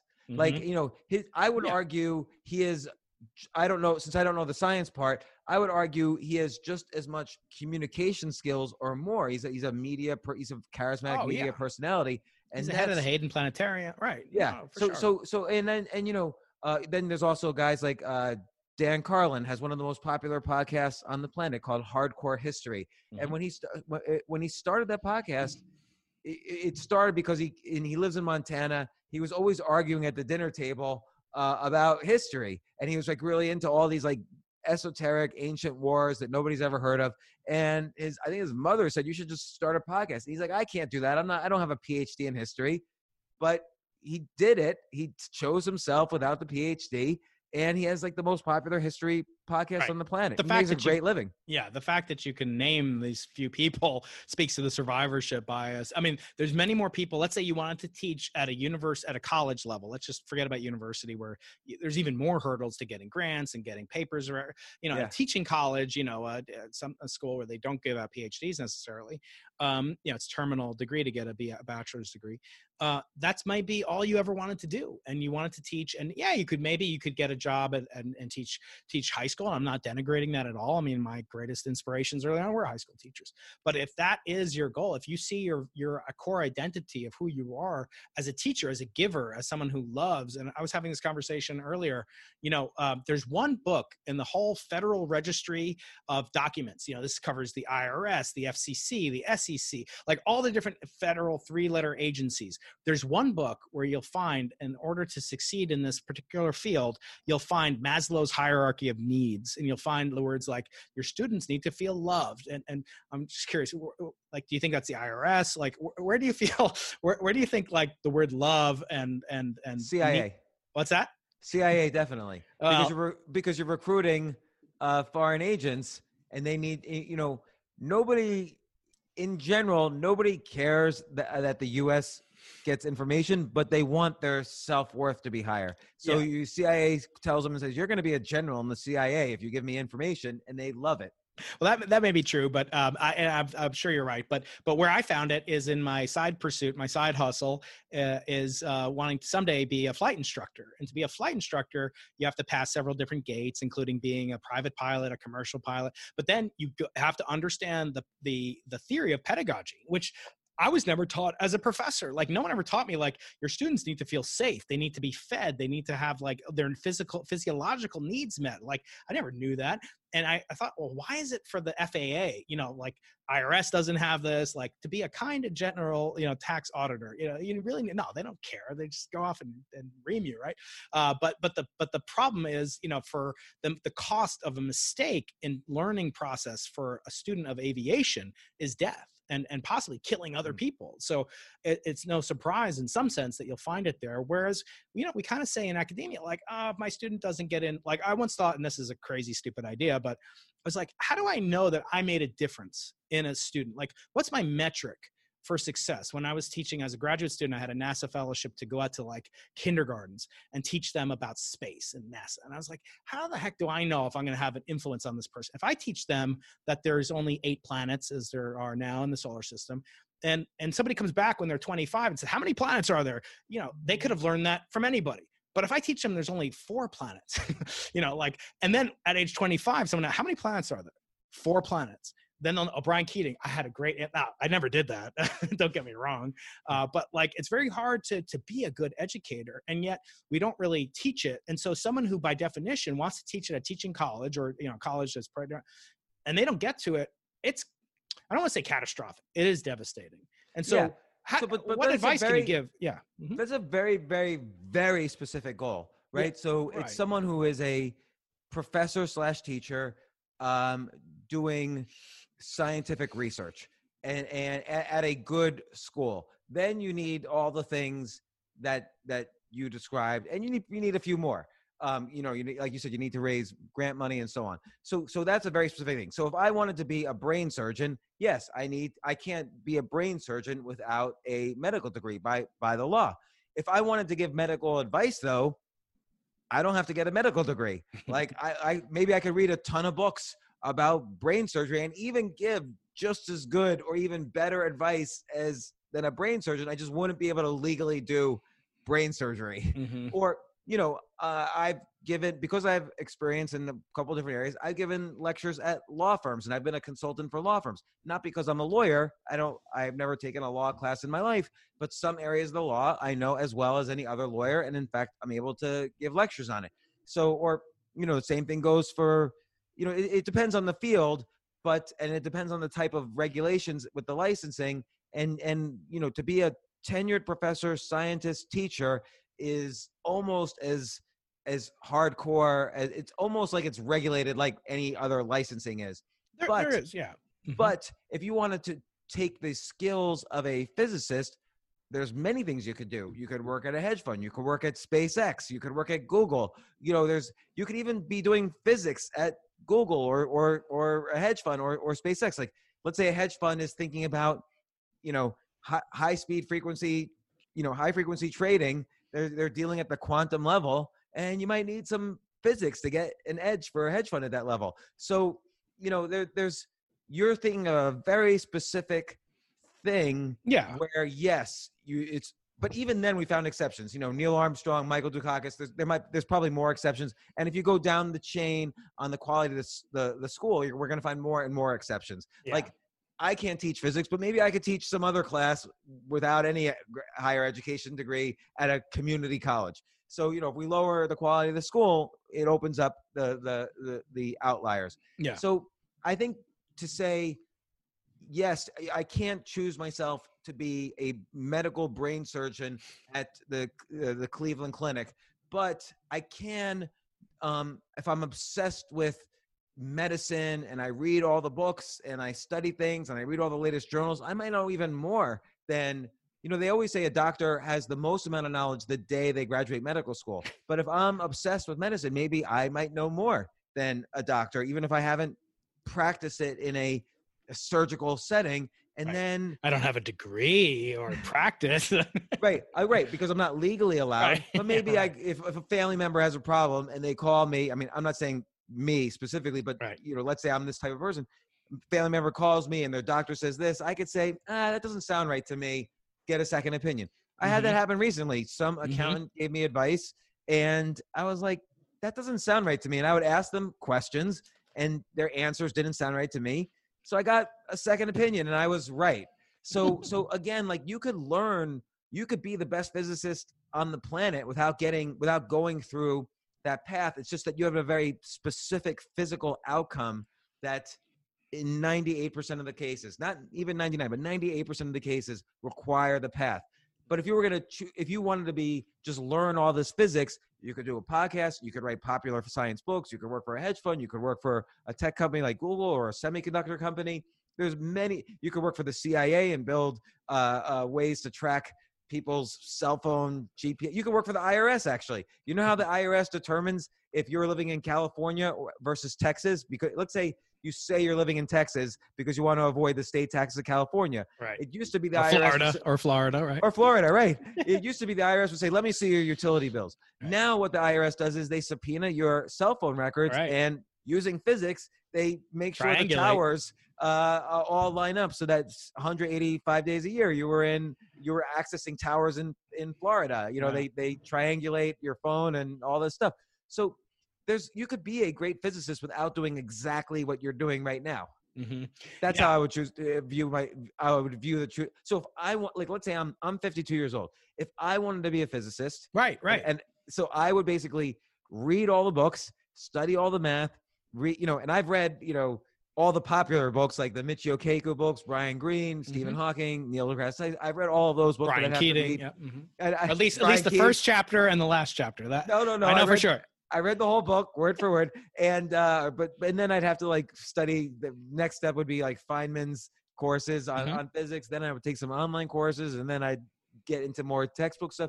But I could do it. I just can't do what you do. But then maybe I start a physics podcast, or maybe I write to you and say, oh, here's some ideas I have for your experiment, and you hire me to work on the experiment. So I'm not working for the university. I'm working for your grant, but I'm a physicist now doing physics research, and you trust it because I would be giving you all the equations, and you would say, oh, do you have your PhD? And I would say, nah. And you'd say, okay, I can't hire you at UCSD, but I'll hire you on my grant funds and blah, blah, blah. Mm-hmm. So I could still be a physicist. I could choose myself to be a physicist even now. Yeah. And be physics adjacent, right? And I could even teach. I could do an online course at Coursera on physics. If I write a popular physics book, and then I could say, look, I don't have a PhD, but I wrote the most popular physics book of 2021. Brian Keating's was the most popular of 2020. And maybe I could teach at an online course. Online university. We were #1 in Lebanon, as I told you a couple of weeks ago. Yes. So yes, I actually taken that advice, and now I'm doing a TikTok course on advanced general relativistic quantum mechanics. So that's a brilliant idea, by the way. Yeah, exactly. So yeah. So by the way, that's idea sex. So many people think, oh, there's only one path to be a TikTok influencer, which is I gotta dance like a 13-year-old girl. No. Or I've got to lip sync really well. But in fact, weird things made of glass, and I do those, and that freaks people out. Right. Yeah, exactly. In fact, actually, you could be an enormous TikTok. And by the way, the average age of people on TikTok, it's going up every single day. So a 13-year-old, that audience has gone down percentage of TikTok, and the 45 to 55-year-old audience has gone up. So so you could be this enormous, famous TikTok physics influencer and be doing legit physics and explaining it on TikTok. How much of that is first mover advantage? While I look up your TikTok account, how much of that is like, well, TikTok is you could be the Neil deGrasse Tyson of TikTok because he's not on it and he's busy with Twitter and he has 13 million followers on Twitter, but I'll never get that. Do you think that's first mover advantage? Like TikTok is viral, you're kind of leveraging the virality sex of physics, and it's first mover. It's a little bit first mover, but not. Is a combination of many things. It's a little bit first mover. It's a little bit which influencers like you. So that's kind of like the luck factor. Yep. And then there's just the quality of the content. That's just as important as you don't have to be first movers. The quality of the content is probably the most important, because at some point, if you're consistent with high quality content, some major influencer will bless you with their, hey, check out Brian Keating's page. And then suddenly you just get enormous numbers of users. Yeah. Because I've seen famous, comedians on TikTok and they get nowhere. And then I see someone who just hits the right zeitgeist and quickly they get 1 million followers. Yeah. I mean, you could easily double my TikTok following by just having one person join. Actually, maybe you'll join my TikTok, Dr. Brian Keating. I'll join it. And you're James Altucher on TikTok and Jay Altucher on Twitter. I want to get in, because it's not so often I get to pick the brains of somebody who's had so many careers as you have. I want to go into comedy right now. Do you still have some time, James? Yeah, of course. Okay, awesome. So before you talked earlier about your TEDx experience. For my TEDx, I wanted to have the experience of bombing in front of a high, maybe low stakes, but in a kind of high pressure situation before I went and failed potentially on TEDx. I wasn't super nervous because I give a lot of lectures. It's my job, right? But it's different. It's a different set of skills giving a lecture. First of all, you're naked. You're without a podium. You've got this time limit, this TikTok in your ear, like 15 minutes. It's like, what happens at 15 minutes? And my speaking coach said they shoot these blow darts at you. You had a nice coach, I think. My coach was not as nice. And then, so I wanted to have the experience of being in front of an audience that's hostile potentially, or just not exposed to me and not positive. Like I'm not saying my students are positive. So I went to the Comedy Store here in La Jolla, and I did a tight 10 milliseconds. No, I did a tight 2 minutes. I had a that's great. So how did you say to them, hey, I'm doing a TEDx San Diego. Would you let me do some time? And they say, all right, 2 minutes. No. It's worse than that. I didn't say it at all. In fact, I just went up there. I had my wife there, and because I am, I go to kind of links to be associated with the Jewish community, and I had a rabbi there, and I was just like, I can't curse. And it's really hard not to curse in front of like your rabbi, right? So I did. I wanted to do a clean set, and I was the last person at open mic night. I had 2 minutes to go, and I had to be clean. So I went up there. I tried a little shtick. I went up there with a tweed jacket with suede elbow, and I took out a bubble pipe, and I did some jokes. And you know, and they were all clean. And I was the last person. I was the only person who got a laugh. And I want to talk to you about that because it's kind of like, and so I should say, you are owner or co-owner or full owner of Stand Up New York. Co-owner. I own about half of it. Yeah, and I can't wait to check it out next time I'm in New York City later this year, and maybe do a set if you have an open mic night. But sure. but the point about comedy, and so I wanted to have this experience. It was a little difficult because everyone there is drunk, and so I made a new rule that, you know, all my students have to have the 2-drink minimum before each lecture, and things have gotten a lot better for me. And so we did this. By the way, that's a joke. Yeah, no, I know. Actually, the pipe's not a joke. That's a joke. Yeah. I had a couple of jokes. I had one about a professor because I was like, I'm the you know, the stand-up cosmic. Oh, no, it would be a joke further. That's really just a premise. It'd be a joke further if, like, and then I was in the middle of talking about the Big Bang, and they one student started heckling me, and you'd have to the actual punchline would have to be a good heckle. So yeah, I'd have to think about that. I want to get into that because I have a philosophy that no comedy is not victimless. Like, there has to be a victim. Sometimes it's you, sometimes it's the audience, sometimes the heckler, sometimes you're being heckled. But anyway, so I had some jokes. I had like, I'm writing a book right now called A Timely History of Briefs instead of A Brief History of Time, and that flopped. But I went through this whole bit about like this kid who takes a class on ornithology. And have you ever heard this? Just stop me if you've heard this joke, as they say. But this kid's taking my class. When I was in college, I was taking a class in ornithology, and I wanted to learn all about it. And I learned about the birds. And in the final exam, all the professor was asking me was like, here's this bird track print on the ground. Identify the bird. Here's the bird footprint on the ground. Identify the. I'm like, what the hell is this? This is such BS. We're not learning anything about their migration habits, their mating habits. You know, it wasn't anything that we learned about in the stupid final exam. So I went up in the middle of class. I handed in the final exam. I didn't put my name on it. I stormed out. Professor reaches up and says, wait a second, you didn't put your name on it. And I said to the professor, here, figure it out. And I put up my foot, and it got a laugh. It was actually, you know, people laughed at that joke. Right, so there's a case where, so act outs, that's called an act out. Yeah. And oh, really? Okay, it has a name. Yeah, act outs are funny. Like if you ever see like, you know, like a Louis C.K. special, he's often doing act outs. Like he has the one joke where he's teaching is a famous joke. He's teaching his daughter Monopoly, but it's too hard for her, really. It's like very emotional, Monopoly. And so he's acting like her voice and then his voice. And so that he's acting out both roles. I see. While he explains Monopoly to his daughter. And act outs and voices are funny. So if you ever listen to Jim Gaffigan, part of his joke always is like he has the voice, he plays the voice of the audience a little bit. Like, is he doing that joke again? Right. And like, you know, right. So is he going to stop talking about horses Hot yet? Pockets? Yeah, right. Yeah. So but there's all these different thing. So you did an act out, which is funny. And, but you know, a big common thing, which is like you started to do with the physics class example with the 2-drink minimum is it's like an idea sex thing. You conflate two different areas and oddly connect the dots. So for instance, I saw someone the other day do a joke where you ever notice that, you know, of course we care about women's equal rights. Ever notice the best food in the world comes from countries treat women horribly? It's like no one ever says, hey honey, let's go out for Canadian tonight.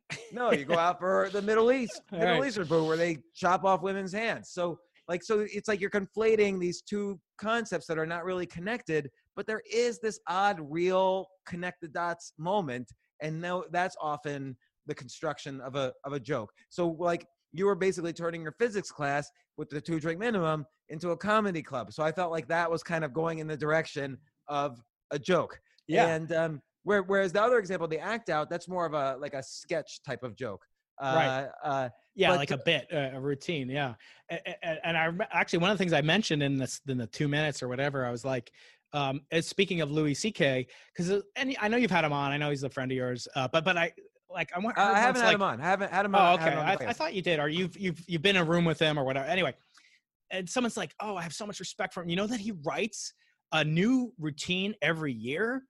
I'm like, you know what it's called if I only write one new routine every year? It's called unemployment. You know, it's right. They're just like, I mean, the standards for, and he's funny. I know he's controversial. I'm not, but like that was the power. Like, if I only come up with one idea or 1 hour's worth of speeches, you know how many speeches I give or how many podcasts you give? I mean, it is very hard. And that's actually what I wanted to get into, you know, like the basis of comedy, I think is, you know, and I kind of mentioned that earlier, like I got into like, how do I know I made an impact in someone's life? Like, it's kind of cruel to teach a kid that there's 4 planets just to see if they will remember what Brian Keating said. Like, you know, I kind of mentioned that. And I said, like, you know, the dinosaurs were killed by, you know, they think it's killed by the meteor falling, but really, you know, it's because their arms are so freaking short. They couldn't cover their mouth when they sneeze and, you know, whatever. And I went through this whole thing. And again, I'm like, these people just heard a woman talking about her, I'll just say, monthly cycle, and like with the most vulgar language in the world. And then like this other guy, you know, and it was like F-bomb, F-bomb, F-bomb. And like, hi, Rabba, you know, like it was very challenging. And I don't think I'd ever want to do something with a, you know, like, I just feel like that is demeaning to like that you have to use the, like it loses its currency. I mean, what do you think about cursing? And most comics, I would, not all of them, maybe it's half and half, I don't know, but most comics don't really, you know, rely on the curse words for the humor. They might rely on curse words for timing, like they need to throw in a word as just like a beat between the premise and the punchline. So, and then you know what this effing guy did? Like it just, they needed that extra 2 syllables or something. Right. But and also effing has the K sound in it, and that's funny, allegedly, right? Yeah, like, but Seinfeld's totally clean. Jim Gaffigan. Yeah, Gaffigan's totally clean. Yeah, he performed in front of the Pope. But, you know, speaking of the writing every new routine every year, the big argument actually was Seinfeld and Louis C.K. because Seinfeld would not write a new routine ever.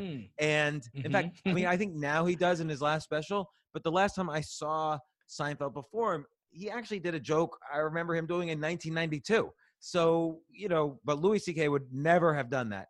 And Dave Chappelle doesn't do that. You know, I think most comedians now rewrite quite a bit. And certainly after this, the weird thing about this pandemic and lockdown is you kind of have to rewrite. Every comedian now has to rewrite all their material. Right. None of the old material works. Like Jerry Seinfeld now has a whole new routine about going out, like you know, let's get ready to go out, and then we're gonna go out. He makes fun of the word out, and then he reverses it, and he's like, okay, but when are we going back? And like, now I got to get back, and now I got to go back to the car, and like, but now that joke doesn't even make contextual sense anymore in even after the lockdown. Right. So you know, everybody's got to rewrite their material now, so it's a little different story, but. Yeah, that was a big shift in comedy when it was clear Louis C.K. was writing a whole new set every year, and Dave Chappelle does like 3 or 4 a year now. Yeah, so, yeah. I mean, it's nonstop. So I want to talk a little about the physics of comedy and really relate that to what we talked about earlier, which is this notion of entropy or surprise and combinatoric, so to speak. And you know, I was thinking, like, why is it so hard to make people laugh? And I think and let me know if you agree with it. Like, it's so easy to make people cry. Like the difficulty gap between making somebody cry, like all I have to show you is this mother who's about to give birth or gave birth and she had cancer. And like, I'm starting to tear up right now. Like it's so easy to make the world cry or make them feel negative emotions. Well, think about if you listen to a song with minor chords, you're going to feel like crying. Yeah. And, but I was relating that because like the old joke is like, how do you turn someone funny into someone who's, you know, completely unfunny?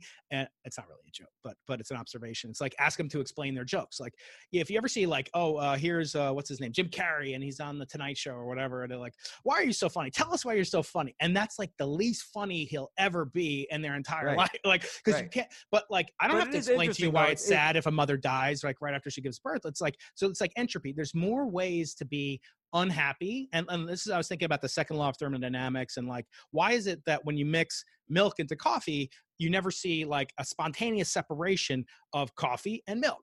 Because there's almost an infinite number of combinatorics, permutations where milk and coffee are equally blended, but there's only one state where there's half coffee, half milk.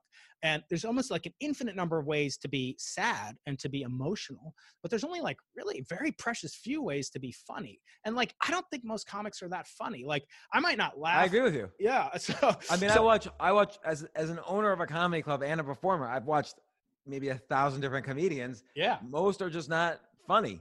And I think, you know, like you said, it's hard to, there's so many different like theories of comedy, like, and there's so many different there's no one answer, right? Like I talked about conflating two ideas. You talked a little bit about doing an act out, and then there's, you know, storytelling. But yeah, there's always an element of surprise. Like there's some tension that's created, and there's a pacing of that tension. So the tension lasts just long enough, but not too long, that you then release the tension. Mm-hmm. And you know, then you can use these other things like conflating two ideas or doing an act out, doing voices. And but yeah, there's no one theory of comedy, but maybe it's a good point that you're putting energy into the tension, and the more there's a certain amount of energy you put into that tension, so that when it's, you know, it's potential energy, and when it becomes kinetic, that's when it's a release. Yeah, exactly. That's and that's what I was thinking, like, and I want to get your take on this too. Like, where is it hardest to be funny when people expect you to be funny? And when is it, and maybe this is because the inherent tension in the situation. I don't know about you, but like I've had, unfortunately, like many, you know, had to speak at a funeral. And actually, like, there are more funny funeral speakers, you know, like giving a eulogy than I think there are comedians. Well, that's because so much tension, right?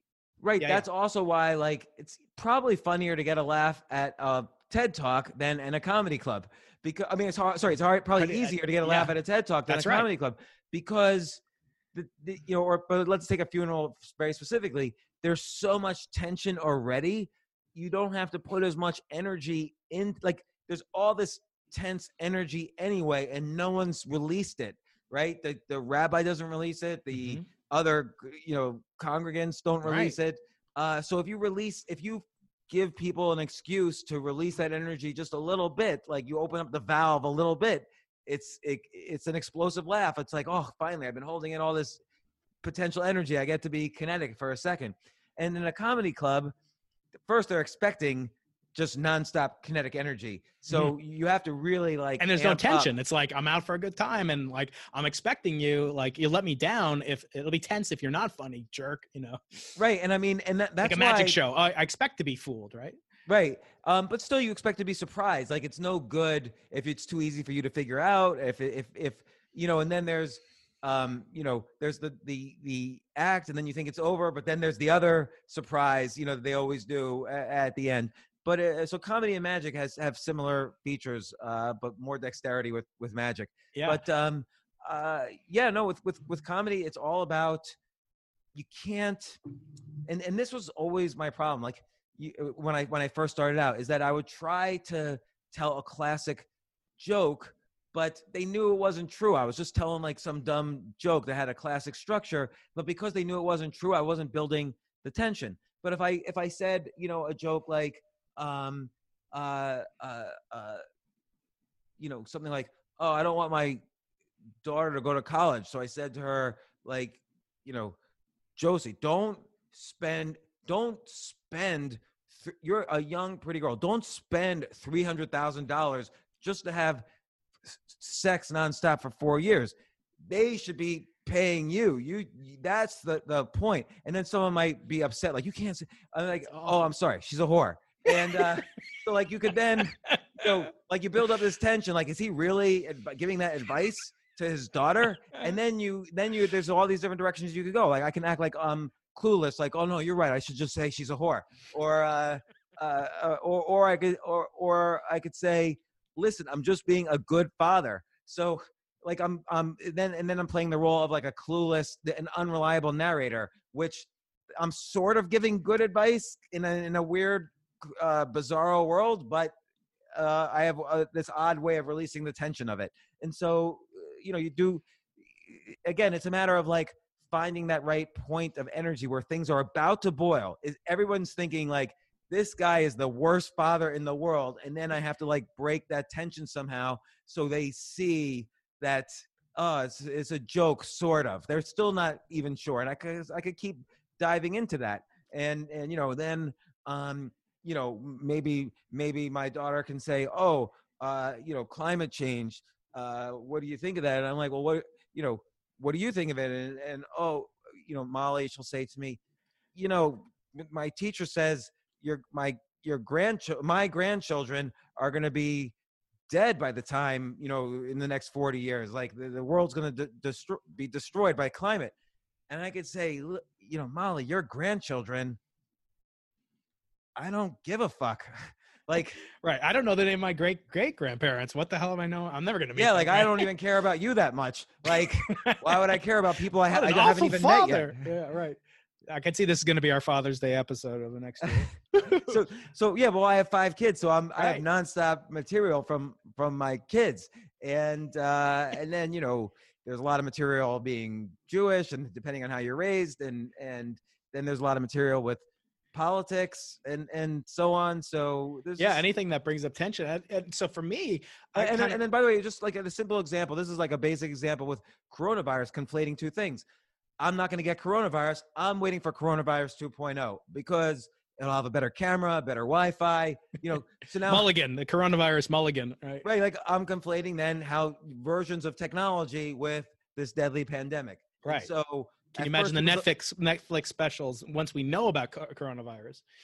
Right. So like, but then I'm creating the tension. Like, how can he say he's not going to get it? Like, does he not care? Does he think it's not real? Like, and they start getting angry, but then you get into this, you connect the dots in this weird way with the technology world. Yeah.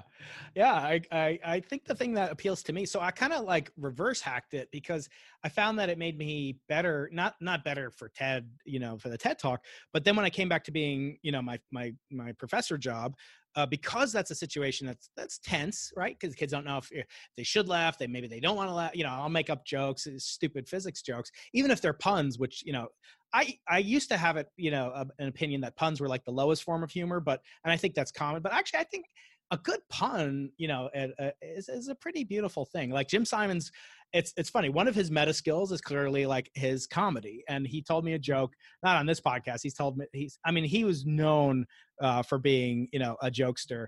And he told me once, like he was like going through this bit, and I didn't realize he was telling a joke until like because he's like so serious, and you're in the room with this guy's a billionaire, right? So there's tension, right? It's building up. He's like, it's really hard.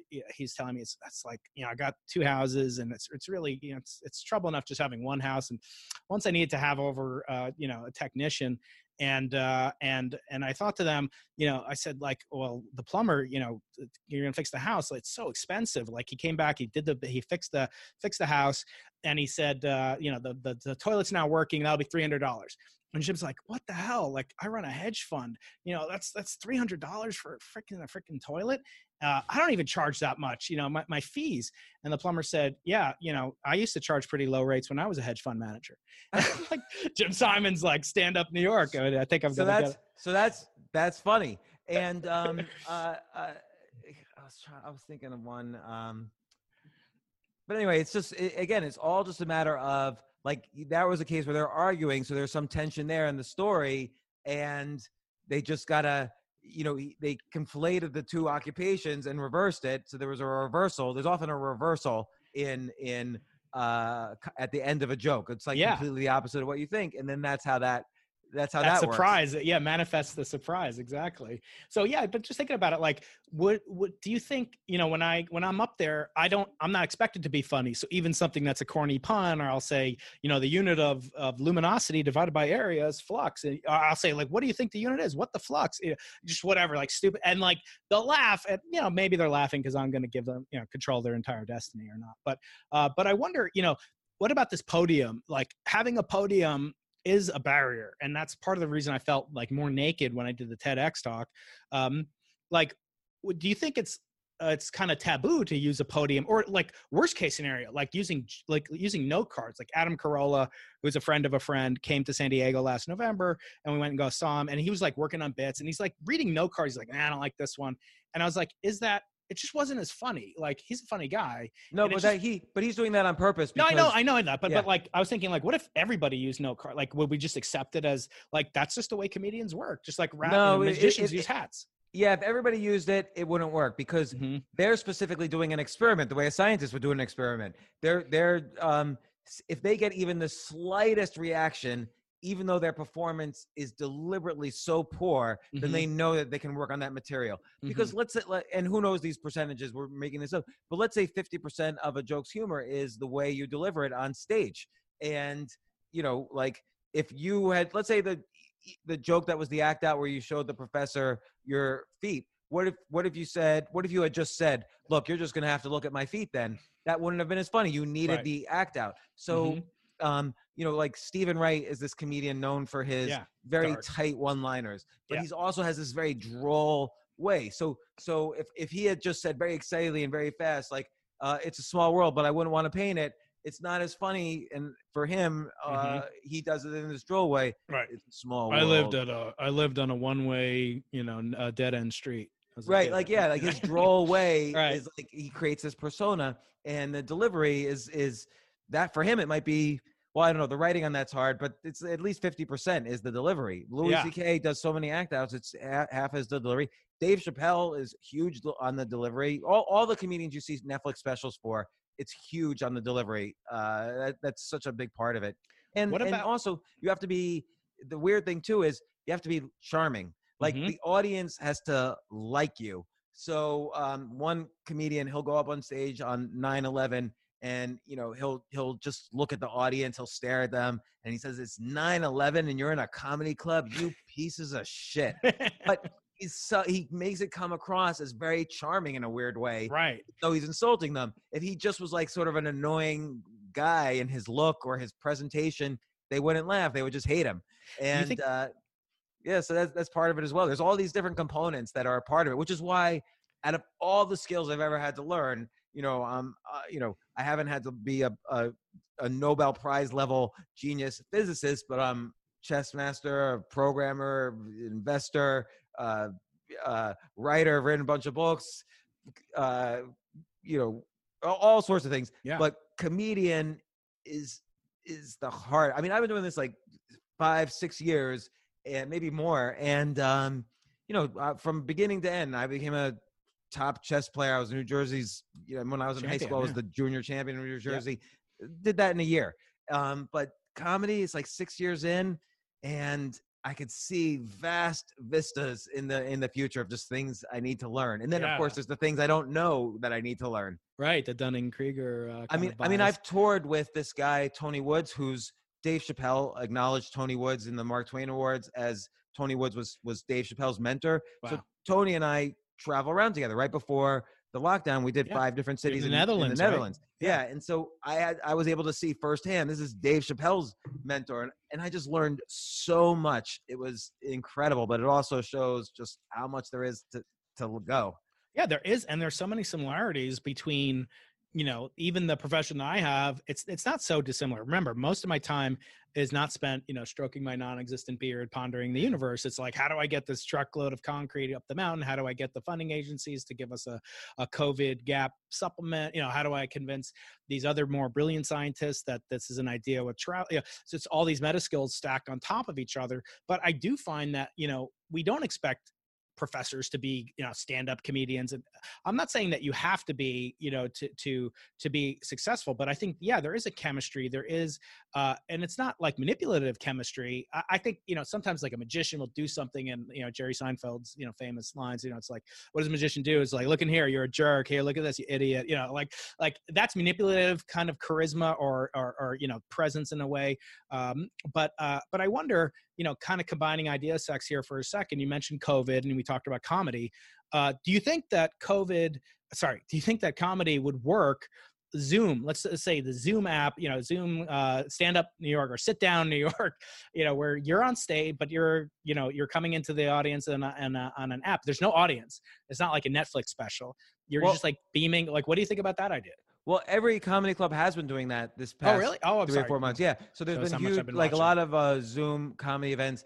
I've been, of course, invited to go on a whole bunch of them. I have not done it just because, and I haven't watched one just because I actually don't really, for me, I don't think it would be fun. I think for me is the visceral reaction of the audience I really enjoy. I mean, I do Instagram lives almost every day. So I try material, but even then you just see a bunch of hearts come up and, or you see a smiley face. It just doesn't feel the same, although I enjoy being funny on those things, but it's not the same experience.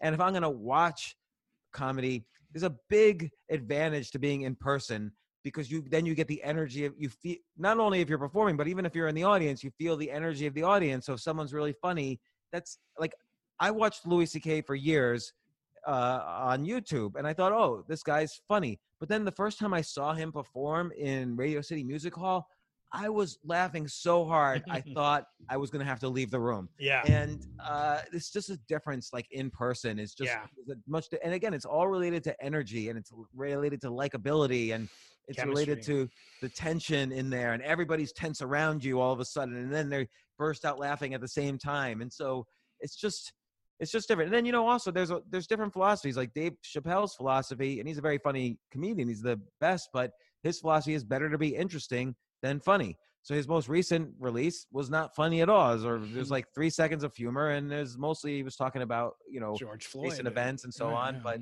but for him is better to be interesting than funny. Then on the reverse side, you have, in terms of the tension, you have Andy Kaufman. All he would do would be to increase the tension until it was unbearable, and then he would release it. He wouldn't tell jokes or anything. Right. It just was about the energy and the tension. Any sufficiently advanced technology is indistinguishable from magic. If you enjoyed this episode of Into the Impossible, please subscribe, comment, share, rate, and review.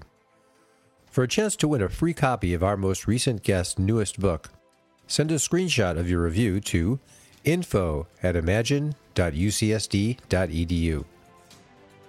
We appreciate hearing from you and are always open to your suggestions for future episodes.